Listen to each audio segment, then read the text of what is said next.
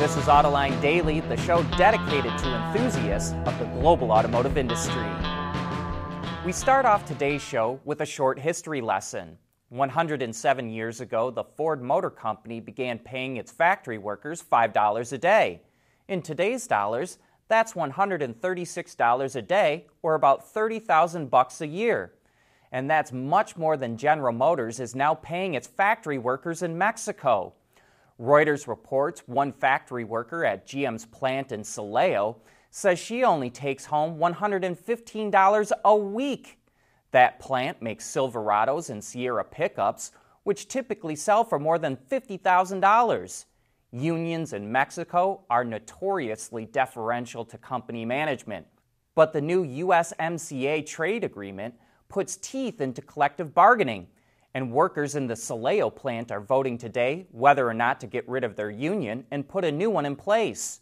One of the goals of the USMCA agreement is to raise wages in Mexico so American companies don't move so many jobs south of the border. Now let's move over to India, where a labor arbitrator is ordering Nissan to pay its factory workers more money. Nissan only pays them about $471 a month. That's only $5,600 a year. The workers are demanding that Nissan raise their pay by 93%. We estimate that would raise Nissan's labor costs to about $38 million a year. But Nissan is pleading poverty, saying the plant is losing money and threatens that it could end up closing it. But Reuters reports that Ford already pays its workers in India over $800 a month, and Hyundai pays its workers over $1,000 a month. Well, here's our Autoline insight. It is stunning and maddening to see that automakers are paying their workers in developing countries less money than American workers made over a century ago. Even though the cost of living in those countries can be very low, it's clear that these automakers are not paying their workers nearly enough. They're exploiting them. And it's good to see that this problem is starting to get the attention it deserves.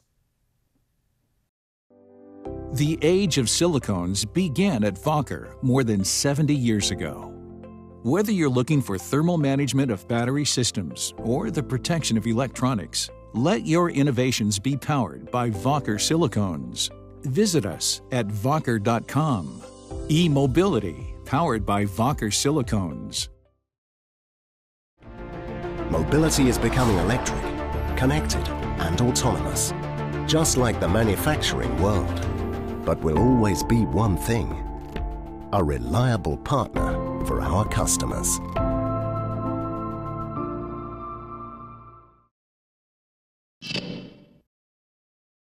FCA is being punished for its role in the UAW corruption scandal. A federal judge ruled the automaker must pay $30 million for $3.5 million in bribes it gave to UAW leaders in order to secure more favorable labor contracts. FCA, which is now part of Stellantis, must pay the fine within the next 30 days. The money will go to the U.S. Treasury General Fund, but the automaker doesn't have to pay any restitution to union members. On top of the fine, an independent monitor will oversee the company for the next 3 years to make sure it's complying with the labor laws. Earlier in the year, FCA pled guilty to violating the Labor Relations Management Act, and 3 of its former executives were convicted in the corruption scandal. But it's not the only automaker in hot water with authorities. A few days after NHTSA announced it's launching an investigation into its autopilot system, 2 U.S. senators are urging the Federal Trade Commission to look into claims Tesla made about the technology. The senators say the company has misled consumers about its capabilities, which they claim put riders and other road users in danger. Waymo had the early lead in autonomous cars, but now it's struggling to commercialize its technology. Worse, the chief executive officer, chief financial officer, and the heads of trucking, manufacturing, and automotive partnerships all quit the company. Meanwhile, GM Cruise is now testing autonomous cars in San Francisco, and Argo AI, which is backed by Ford and Volkswagen, is going to launch an autonomous ride-hailing service in Miami and Austin later this year.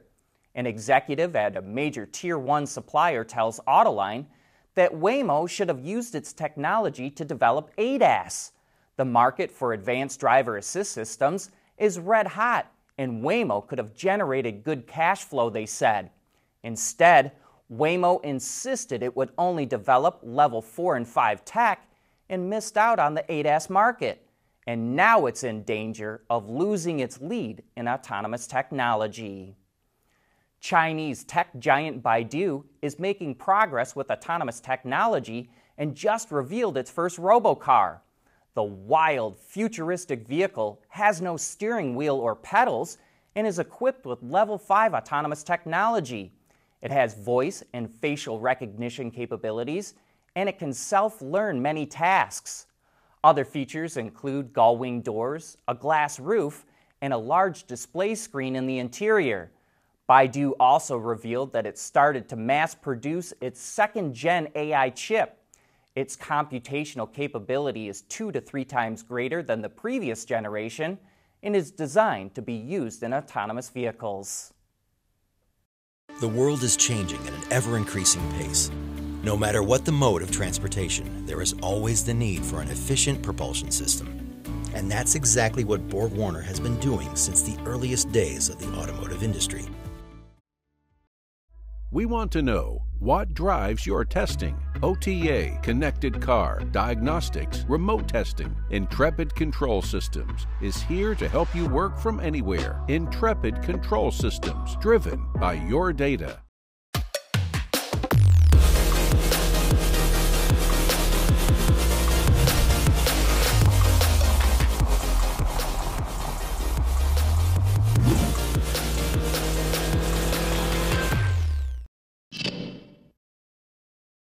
With an average transaction price of over $91,000, the Lincoln Navigator is an extremely important profit generator for the company, and it just got a refresh. Now you're not going to look at this and say, wow, it looks all new. But there are subtle tweaks to the grille, front fascia, projector headlamps, and 3D rear taillights. The interior also comes in new design themes, as well as getting a larger 13.2-inch floating center screen, reimagined head-up display, and even a small digital screen that second-row passengers can use to adjust the climate and audio settings. The last thing we're going to highlight is Active Glide, which is Lincoln's name for Blue Cruise, the company's hands-free driving technology. The new Navigator will start arriving in dealerships early next year. The Performance S versions of the Audi e-tron and e-tron Sportback are coming to the U.S. this fall. They feature 2 motors on the rear axle instead of 1, which combines with the motor on the front axle for 429 horsepower and nearly 600 pound-feet of torque. Audi USA didn't reveal 0 to 60 time, but the European versions do 0 to 100 kilometers an hour in 5.1 seconds.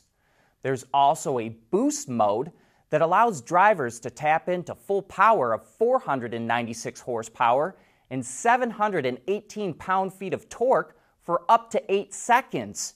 It drops 0 to 60 time to 4.3 seconds. Compare that to the standard version of the e-tron, and we'd say you could call these true performance versions, not posers in performance clothing. And range is not taking a huge hit from the same 95 kilowatt-hour battery pack. The EPA estimates 208 miles for the SUV and 212 miles for the Sportback S.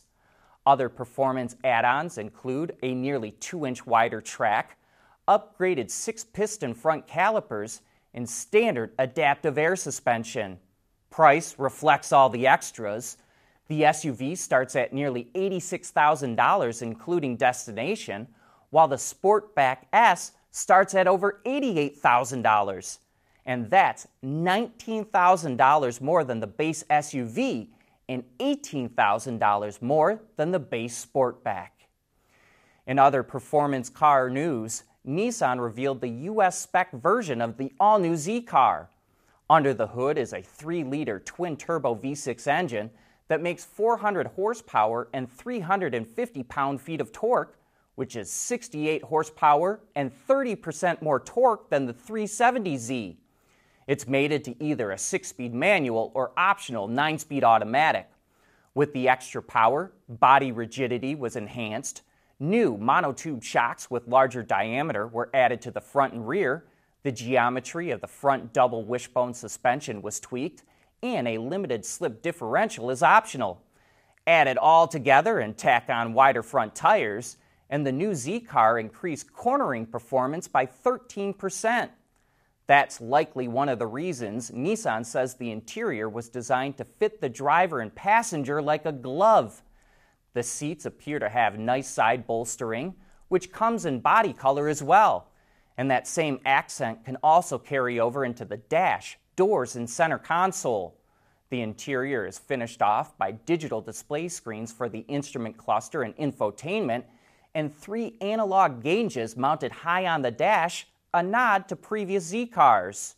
The new model will start hitting Nissan's U.S. dealers in the spring of next year. But that brings us to the end of today's show. Thanks for watching.